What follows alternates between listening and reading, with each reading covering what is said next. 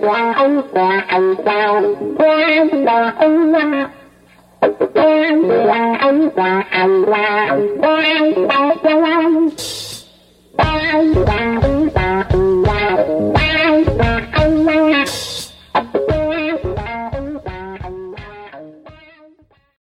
everyone, I'm Jason Scorse and welcome to another episode of Dispatch from the Zombie Apocalypse. I hope everybody is doing great. So this is going to be my last episode of 2022. Can't believe the year is over, but here we are. And I had planned on kind of doing an assessment of Biden's year and the Democrats' year based on the episode I did in the first weeks of January, which is kind of laying out what I wanted to see them do, and so I wanted to assess that. The reason I'm not doing that just yet is because there's still some negotiations going on to get some stuff passed in this last week or two, and there's some really important stuff that might happen. So I really want to wait until that's done to have the full stock of what Democrats and Biden accomplished. So I will come back first thing in January and talk about 2022 as a productive year, and kind of go through the checklist here of what got done and what didn't, and again give an overall assessment. But let me just kind of sum it up a little, even though this isn't the details, which is 2022 was the year, I think, where democracy lived to see another day. There's a lot more that happened, but I think that's like the overarching message, is that democracy lived to see another day, and, progress was made, and we didn't go into, the depths of fascism and retrenchment with a huge, red wave. That's probably my main takeaway. But like I said, a lot of stuff, actually really incredible stuff happened that we need to go through. And so I'll come back, in a couple weeks with that. But in the interim, I want to end on, a topic that's kind of been in the news a lot lately. And again, I don't necessarily like doing things that are topical, but it's kind of crescendoed, I think, or crescendoed in the last couple months, and so I want to talk about it. And this is the kind of the anti-wokeness backlash, right? And the title here of this episode is "The Anti-Wokeness Backlash is as Old as America." And so you can kind of get a sense here that my main point here is clearly this is nothing new. It's the same reactionary forces that have been in America since even before the country was founded, and it's just a new iteration of that. But the reason I want to kind of get into it a little more detail is because, I'm not a Twitter user in the sense I don't have my own Twitter account. I check out a couple people's Twitter accounts, some economics and some politics that I like kind of seeing what they're doing. But I really don't spend much time on Twitter. I never have. I mean, I've probably spent, 20 hours in my life on Twitter. And, in the last couple months with Elon Musk's takeover, I've been on there, 15, 20 minutes a day, kind of just checking out things, right? So I don't have the app on my phone. Again, I don't have my own account, but I'm kind of interested in what's going on because it's a pretty influential site. And with Elon Musk taking it over, it's been pretty interesting what's going on, right? And it's revealed a lot, right? Like Ron DeSantis of Florida, the GOP savior of the week, and I'll get to him in a moment, Elon Musk is on an anti-woke crusade. I mean, he literally has almost said it in those words. He's said in many, many outrageous things, but he said multiple times that, like, combating wokeness is like about saving civilization. I mean, just think about the grandiosity, right? Wokeness is the threat to civilization. It's not fascism. It's not ecological collapse and climate emergency. It's wokeness, right? So let's pivot back to Ron DeSantis because I think this is illustrative. Ron DeSantis' lawyers had to define wokeness for a judge because he passed an anti-woke law in Florida, and it's now in the courts. He got sued. And so his lawyers had to come up with, okay, what is wokeness? What does Ron DeSantis mean? What are you fighting in your anti-woke law? And so this is where it gets really interesting, and it will be illuminating for the Elon Musk part as well. They defined it. Ron DeSantis' own lawyers defined wokeness as, I quote, the belief that there are systemic injustices in American society and the need to address them. Like, let that sink in. Any sane person would both recognize that statement as true and as good. The belief that there are systemic injustices in American society and the need to address them. But Ron DeSantis has built his entire brand on making Florida where wokeness goes to die. So Florida is where addressing systemic injustice goes to die? Huh? Really? That's your brand? Fighting for injustice? Fighting against people who want to remedy injustice? That's your courageous stance against the left? I mean, it would be laughable if it wasn't so absurd and so fascist and dangerous. Now, Elon Musk is on board with this too, right? Because what is he doing in his quest to vanish wokeness, right? He's now promoting all sorts of anti-Semitic, racist, sexist, neo-Nazis and going after left-wing journalists.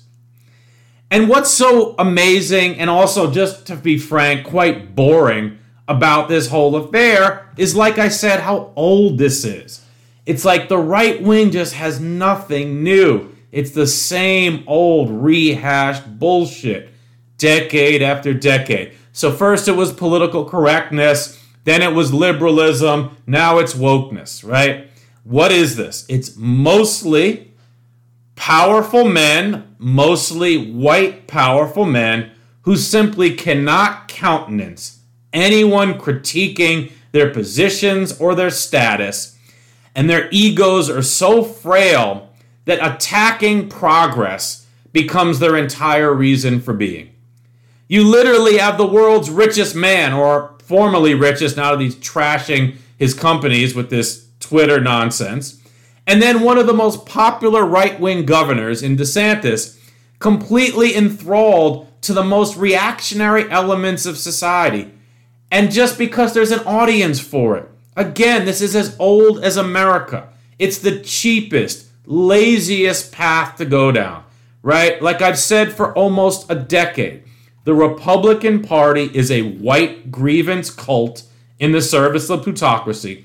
And basically, grievance and resentment is all that they have. It's what fills right-wing media all day, every day. From AM radio and from the Rush Limbaughs up to Fox News to Breitbart, right? Anti-wokeness, again, is just the cheapest, easiest, laziest path to follow for frail men with their frail egos. It provides endless opportunities to grandstand. And with Elon, I'm defending civilization, right? And Ron DeSantis, where wokeness goes to die. Wow, you're a tough guy, right? And it's guaranteed to earn you praise from tens of millions of other small men and the women who follow them. It's a huge circle jerk for the most pathetic men on the planet. It always has been, and it always will be. After the break, however, I'm going to come back and talk about how this anti-wokeness charade has also gotten some relatively smart men caught up in it, and what that reveals as well. With God on my side, the army's gonna ride. Going on a rampage, to rape, plunder, and pillage. Insanity's everywhere. Must be something in the air. I wanna blow them all to pieces, just Jesus. Killing for Jesus. Killing for Jesus. Okay, so while it's not surprising that a fool like Elon Musk or a tool like Ron DeSantis have jumped on the anti-woke bandwagon, it's also captured and compromised many who I thought should have known better.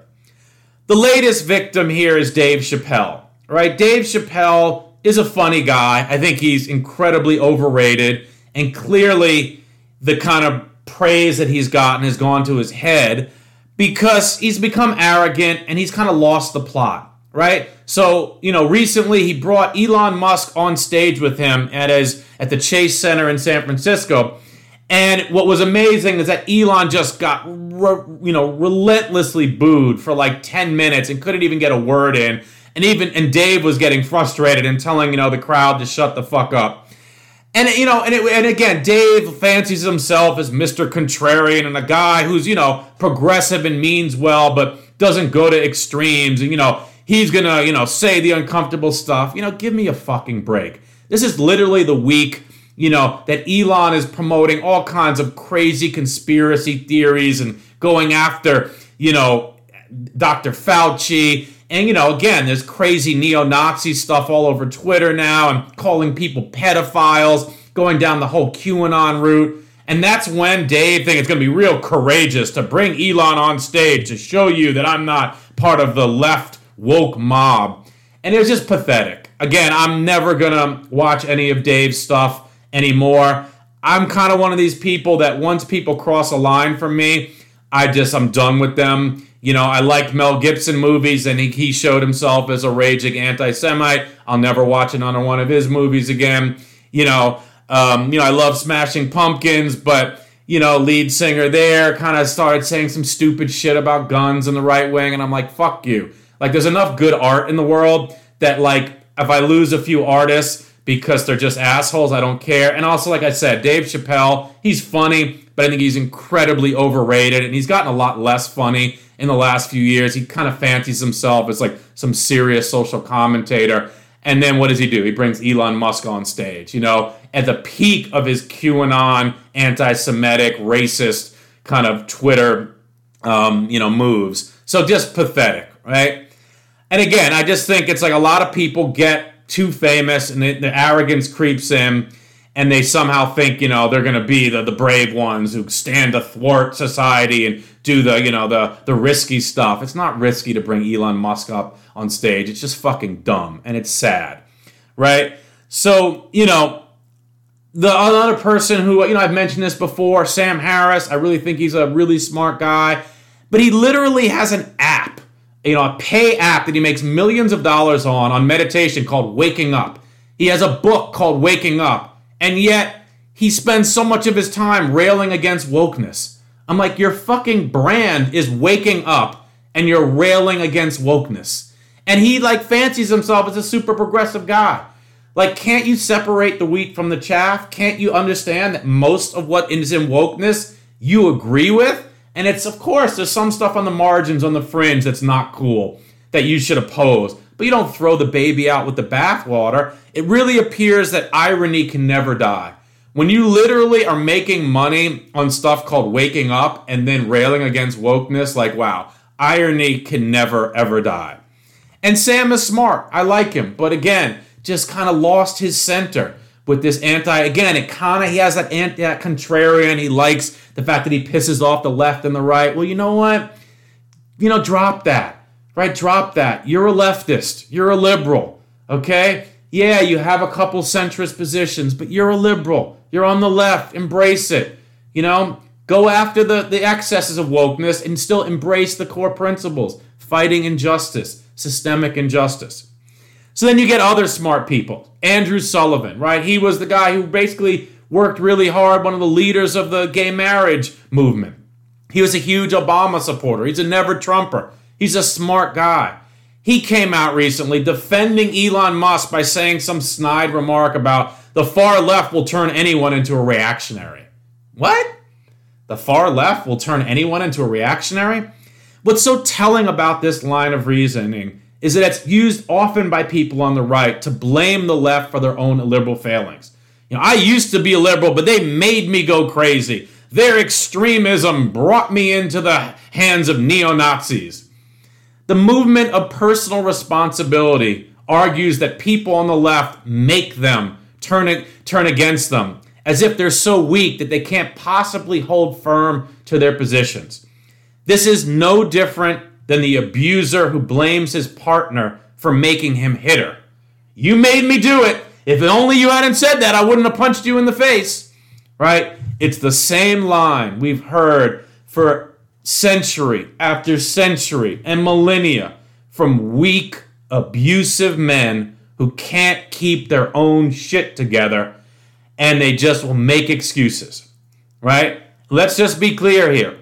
No one turns anyone into a racist, sexist, abusive asshole. Nobody does that to anyone. If you go down that road, that's on fucking you, right? And so Dave Chappelle, Andrew Sullivan, to a lesser extent, you're Sam Harris. If you're going to go on this anti-wokeness stuff, that's just a reflection of you. Don't blame anybody. That's on you, right? Blaming people for your turn down the rabbit hole is nonsense. All right, I'll come back with the antidote right after the break. Don't make me love, make me crazy. If it doesn't, you ain't doing it right. Lord, save me, my drug is my baby. I'll be using for the rest of my life. Don't make me love, make me crazy. If it doesn't, you ain't doing it right. Oh, Lord, save me, my drug is my baby. I'll be using for the rest of my life. Okay, so the antidote for today is to not let the incredible change swirling around you make you lose your center. Most of the people I have discussed today clearly don't have a strong moral core. So things that make them uncomfortable make them lose their shit. If you have a strong moral foundation, the change around you won't unmoor you. It won't severely unnerve you. Of course, there's certain types of change that are bad and certain types of change that cause anxiety. But if the stronger your moral core is, the more you're going to be able to remain firm and stable and recognize that most change happening now is good. An expansion of rights, people getting voice who didn't have voice. The status quo in the world is fucking horrible. We need to change it. Change is good. So embrace change from a position of strength and confidence, a strong moral core, and again, you will be able to remain stable. You won't go down these rabbit holes that these other people go down, chasing illusions and thinking that you're being contrarian, right? It's silly and foolish. And so again, the antidote for the end of 2022 is keep that strong core, keep that strong foundation, and let that guide you in this, incredible moment in history where there is a lot of stuff changing and a lot of stuff going on that, we need to pay attention to. So with that, everybody, I hope you have a great holiday season and Happy New Year, and that you stay safe and healthy and secure and spend time with the ones you love. And with that, everybody, if you're enjoying the podcast, please share it with family, friends, and colleagues. Rate it. Subscribe on Apple, iTunes, Spotify, and Stitcher. And with that, everyone, be well. See you in 2023.